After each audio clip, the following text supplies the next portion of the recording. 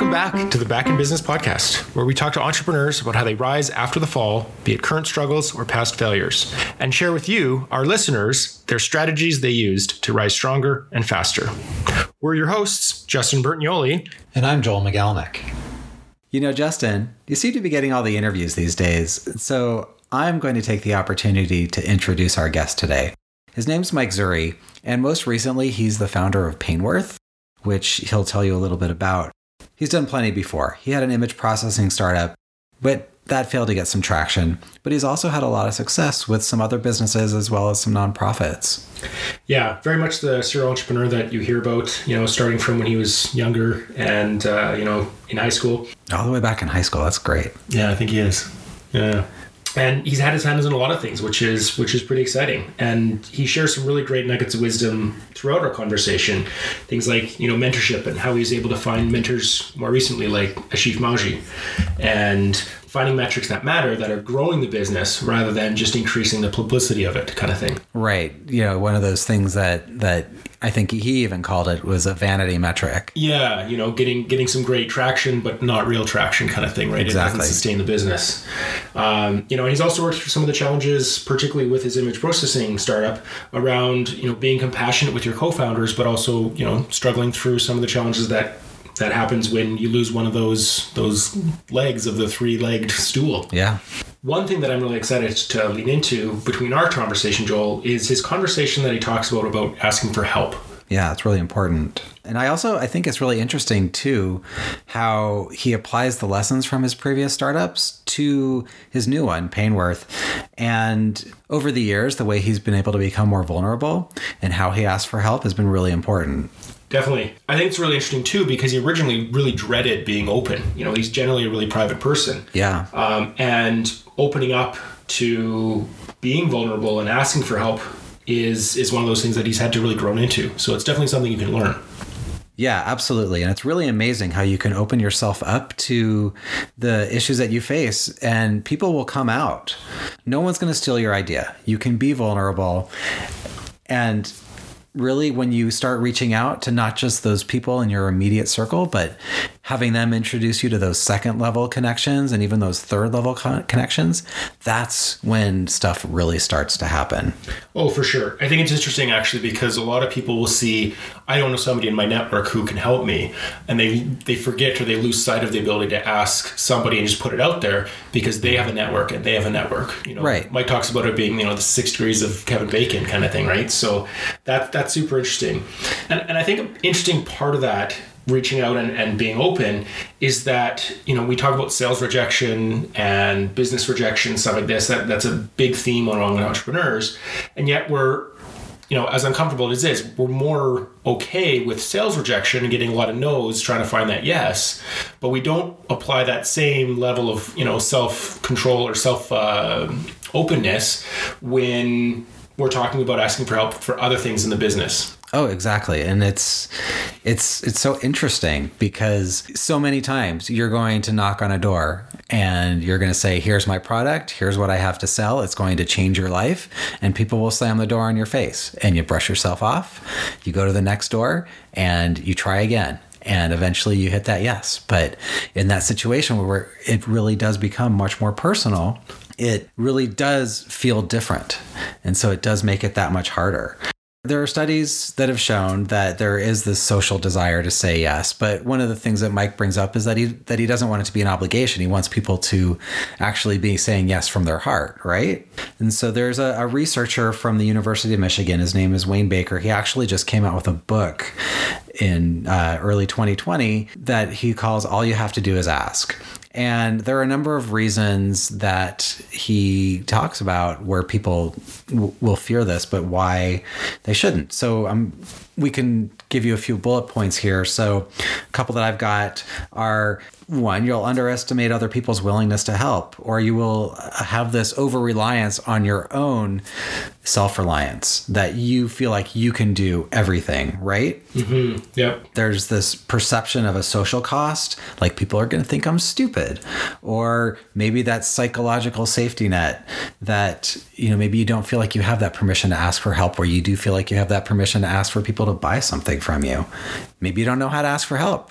That is a totally common thing, because I do all this work in marketing, for example, and storytelling. Oftentimes when I'm talking to the subject matter experts, they know exactly what they're talking about with whatever it is that they do, their product or their area of expertise. But when it comes to going that next step of saying, well, how do I ask people to help me with this or buy this? They don't always know how to do that. It's not something that's been really taught to them. And I think that's an interesting piece too to touch on, because, when you are the knowledge expert, or you are super deep in something that you're very comfortable with, you might not know the right question to ask. Questions are so powerful, and helping somebody, or having somebody putting it out there and having somebody be able to, help you find the right question to get other people to help you in the way that you need help, or to share their insights and saying, this is the question you're asking, but are you really asking, this question, or do you really need this? Mike talks about that in the conversation, about how a lot of times when he's asking for something, people come at him with completely tangential things that he didn't expect, and those are the most valuable things that he's gotten, because it's not something on his radar, but it's super valuable to him. Honestly, this happens to me too, that you ask for something, or you don't even ask for something, but you just have a conversation with people that you might not have expected to have, or wanted to have, or been afraid to have, and the value that you get from that is immeasurable. And most likely the value that the other person gets from that as well is that same level, because you're just kind of sparking each other's brains, that you're really getting into this place of not just helping each other, but making each other smarter. Yeah. And I think a big piece of that too is the idea that, asking for help is not a weakness. It's often a strength. And it's so amazing how enjoyable it is to have authentic, deep conversations with people that are there for all the right reasons and want to help you. And if they're not there for that reason, then it's okay. It's, considered a sale that failed.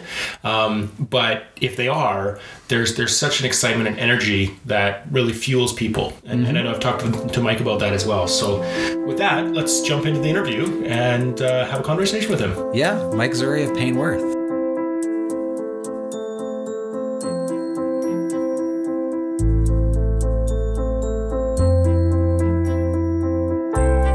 My name is Michael Zouhri, resident of Edmonton, Alberta.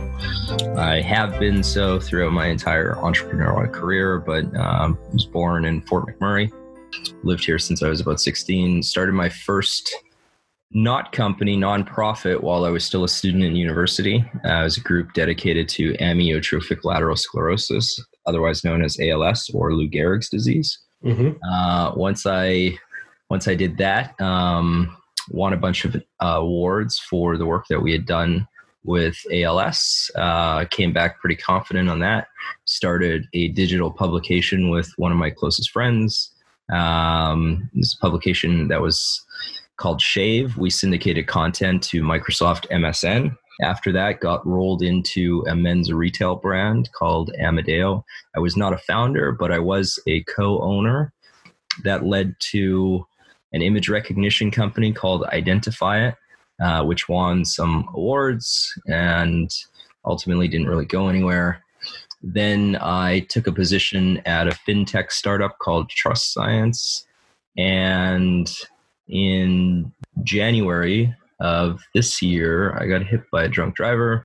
And that led to my most current startup, Painworth. I don't know. There's probably some other things in there, but I can't remember. Yeah. Oh, man. And I think the piece, of course, is sort of, you've got a pretty big, broad background of entrepreneurial stuff. Like you said, you've taken some positions, as a 9-to-5, if I recall. One of the things that I'm curious a little bit about is who inspires you in business? Like what got you in there? What's your origin story? And are there people that you kind of look to or look up to when you think about business? Well, see, the problem is I hate answering that question nowadays because my answer has become so cliche. Back in like 2013, I would have told you Elon Musk and everyone would have been like, who the hell was that? Because he was still on a Steve Jobs kick. Right. And, I was watching him since I guess I guess midway through Tesla. And I thought he was just awesome. But now everyone is just watching that guy, and I just hear everyone give that answer. So it's like the most cliche answer. Yeah, I don't really have many others. Locally, I have a really great mentor, a guy named Ashif Mauji. He's a super successful tech entrepreneur here in the city. He's a close personal friend, and yeah, I guess I'd say that I look up to him a lot. It's great because I actually know him, so I can actually ask him about, certain things and get him to field some advice for me. So. Yeah, I think that personal piece is really interesting too, because like you say, there's a lot of people that will point to someone, Elon Musk or Steve Jobs or some of the big names there, or even, perhaps lesser known names that some people may or may not know. But it's always interesting because when you have that personal connection, you can ask about the story behind the story, right? You can ask about the struggles or, the side steps that they made in order to be successful and to get past, sometimes the big failures and the little failures that they go through. No, that's 100% true. I mean, nobody's trajectory is a straight line. And oftentimes, like when you do read the headlines and stuff like that, it just seems like there's something, I don't know, innately powerful about these individuals, like maybe they're immune to failure, and it's just, it's just a straight shot to the end line, which is when you start hearing about them. But that's never the truth. That's never the real story. Yeah. Always setbacks. There's always a ton of failure. And there's a huge history behind each of those headlines. And yeah, unless you're around to be able to ask those questions, you often don't hear about a lot of the personal setbacks and failures. But most importantly, if you're not around to ask those questions, you can't ask very specific things to your own circumstances. And there's a lot of lessons that, other people have learned that maybe are not relevant for a talk or an interview or things like that, because, they're so particular to a specific type of situation or event. But when you're going through something like that, if you're able to actually phone someone up and say, hey, I have this problem, it kind of looks like this. Have you ever encountered anything like this? They can often tell you like, yeah, or maybe not quite like that, but sort of like this. And here's how we dealt with it. Yep. And that's really, really powerful. It is. And I think the other thing too, I mean, mentorship has its actual element per se, is interesting because even if that person doesn't have that experience themselves, they might know somebody who does, and they can obviously pair you up with that person and say, hey, this was a really interesting challenge. This person who I have tons of respect for is going through that. Can you share what you've gone through? 100%. Yeah, no, that's such an important point. Oftentimes, like I find myself stuck on something, and it's not even the people directly connected to me who, are able to help me overcome that. It's usually someone that they're connected to. So it usually takes like, a hop skip to get to the answer, but someone around me is usually able to point me to someone else who can help me. So yeah, that's usually how we get past things. You touched on a couple things earlier on with sort of the different companies that you started. Some kind of fizzled out, you said. Some were obviously more successful. In terms of some of the harder struggles that we can kind of chew a little bit more on, although I know it's going to be a complete story, what were some of the biggest pieces where you had to kind of hit reset and what were sort of the warning signs that you realized that was the biggest challenge? I mean, obviously the drunk driver accident is probably a big one, but are there others to point to, or is that the big one that would be more recent or more applicable here? Well, the drunk driver situation was definitely the most recent. I mean, I'm still literally dealing with the aftermath of that. Yep. And it introduces like so many layers of complexity to my personal life. Like I can't move around. I can't sleep as well. I can't do a lot of things that I used to do. I have to attend, treatments so many times a week. It's a burden. And I still carry that with me. So it's definitely the most recent. It's definitely changed, the way that I have to live my daily life and so on and so forth. But, it's not the only time. So I mean, is it the most recent? Is it relevant? Yes. But I think it's also difficult for many of your listeners to relate to. And thank God, like in all honesty, I don't want more people definitely to go through that and have this as a relatable experience. It's a terrible thing and nobody should go through it, long story short. So like maybe things that, are perhaps a little bit easier to relate to are, the image recognition company, for example, was a hard reset after we did that, for sure.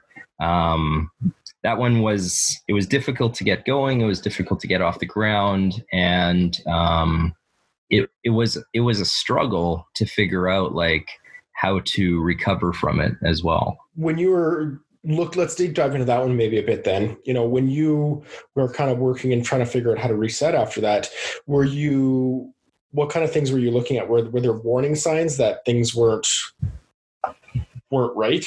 How did that experience, where were the cracks in the seams? Yeah, so I mean, a lot of the cracks were things that were things that like many people I had very little control over. Like cracks were, I was dependent on 2 other people, and one of those people had their life slowly unraveling. And it was a person who was essentially core to our mission, somebody who was, key to all our intellectual property. She was a leading researcher in the field and blah, blah, blah. So, her, as her stuff was starting to unravel, it made it difficult for the rest of us to go forward. But one of the reasons we did choose to go forward anyway, like one of the reasons it was so easy to discount and ignore some of the cracks that were happening were because we were also winning on some fronts. You're trying to be optimistic and you're trying to keep everything together, and you just won this award. So it really just keeps pushing and creating reasons to want to try and glue everything together, or stretch myself even thinner just to make it work somehow. I liken it to like the vanity metric kind of thing, where it's like, oh, we got a lot of success over here, but the core issue is X. And, the core issue is that we need to do more sales, or we need to do X, Y, Z, whatever that might be. Did that kind of play a part in that? Or was it just, we've got enough success here, and it was just the course correction and the ability for that individual to kind of be fully present wasn't able to be kind of overcome? Well, I think you're right. Like, I mean, the thing about that situation was our successes were mostly vanity. I mean, real successes, being in the marketplace, with users, actually solving like an end problem that people care about. We were solving a problem. It wasn't for users. It was more for businesses to attract users, but we weren't there yet. It was a harder technology that we were working on, so the runway is a little bit longer towards commercialization, which means like we relied a lot, unfortunately, on a lot of like vanity metrics, try to show like, things are working. And those vanity metrics were things like awards, for example, right? Yep. Or getting investor interest and things like that. And realistically, those aren't real metrics. Like, they don't really matter. And they definitely won't fix any core problems, and when you are so fragile as a 3-person, tripod, if one of those tripods starts breaking down, the thing is invariably going to fall over. You need to replace the leg. If you were to share, sort of some pieces of wisdom, either as contextual stuff or as strategies that you've used successfully to, move past some of these really heavy pieces of struggle that you've been working on through previous companies, or even the current one you have with the challenges you spoke of, with the aftermath of the accident. What are some of those good nuggets that you could share with the folks that will be listening? Well, first up, seek out mentorship if you can. Find people in your field, whatever you're working on, who have done it before, and find a way to get them involved with you. There is no there is no better piece of advice that I give for people than to seek out mentorship. Like, I mean, for me personally, since then, I've been fortunate enough to work with a lot of people that I admire and that I sincerely look up to. I'm so much stronger as a corporate leader on so many fronts as a result of that. So that has to go hands down as like the number one thing. Just to play a bit on that, some people are lucky to have mentors come into their lives through organic means. Are there, if you don't have those mentors in your network, how do you go about getting those?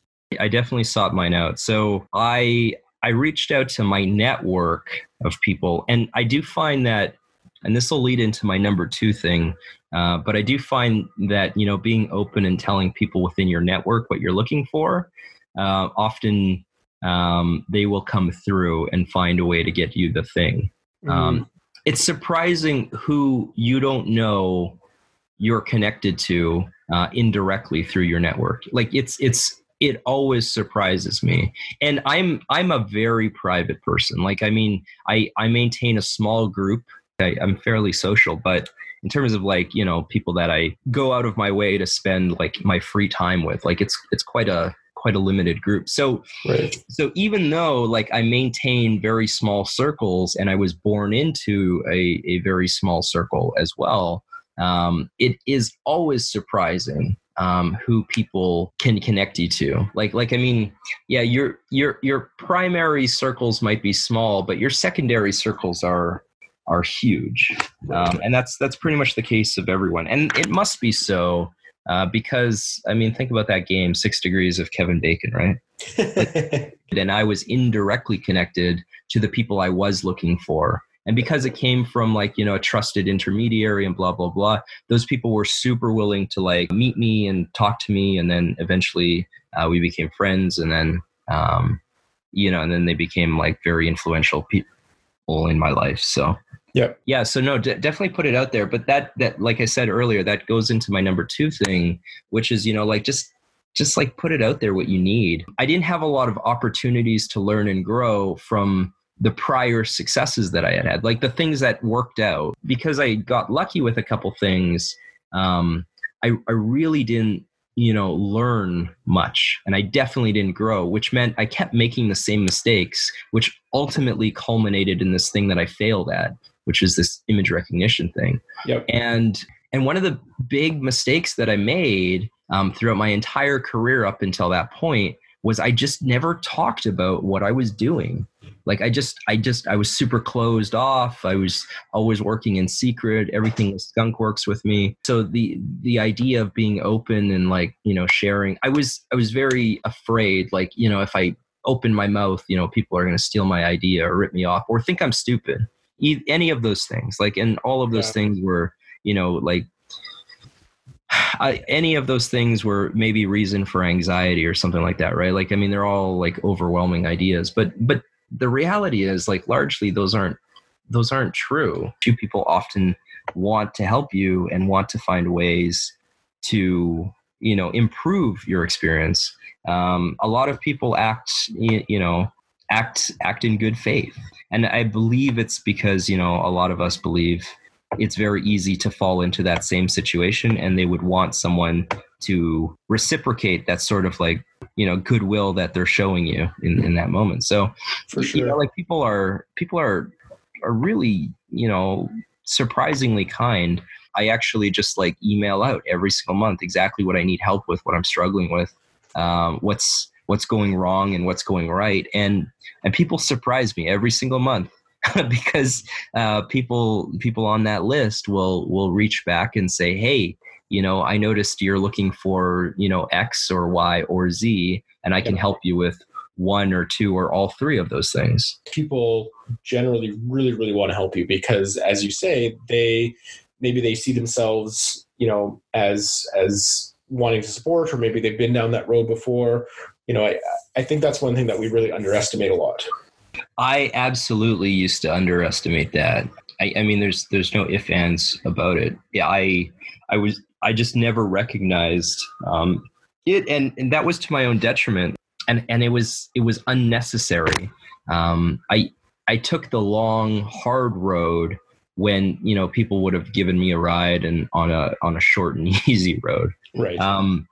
Yeah, like it probably took me, 4 to 10 times longer to get to a conclusion that I could have gotten to very, very quickly had I just reached out to my network at the time. But I just didn't do it, and that was ultimately to my detriment. And in all honesty, that probably exacerbated the reason why that entire project failed. I don't dwell on it. I mean, ultimately, I think I'm in a better place, and I'm very, very interested in the company that I'm doing right now, more so than I was with that other company. And I'll also say that with my current project, we're probably growing 100 times faster, but it's all because, I ask for help, right? Like, I mean, we're growing 100 times faster, but I put myself out there. I'm vulnerable to my network every single month, and I also let them hold me accountable every single month. Yeah. And it would have sounded super risky to a version of me 10 years ago. Like if I took a younger version of myself from a decade ago, that would have sounded like absolutely crazy and super risky. If you want to give a shout out to the company and project that you're working on now so folks can take a look at you. So I trying not to be commercial about it, but the company is called Painworth. So PAIN, pain, and then worth, like how much is your pain worth? And what we do is we do automated personal injury settlements. So we give people an option who have had a personal injury. So maybe you don't want to see a lawyer, maybe you want to settle things yourself, or maybe you do have a lawyer, but you want to hold them accountable. The problem is with the industry, it's sort of a closed black box.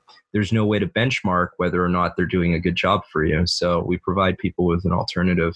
And it's online, and you can run your entire settlement through us. Pretty pertinent stuff, at least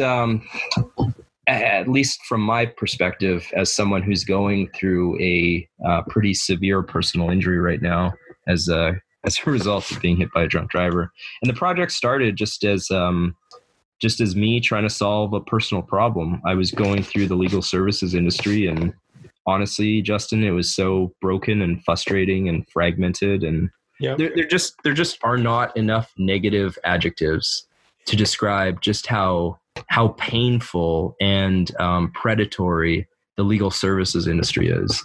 Yeah. And I built this tool as a solution, but then people started reaching out saying, hey, we're in a similar boat and we need that too.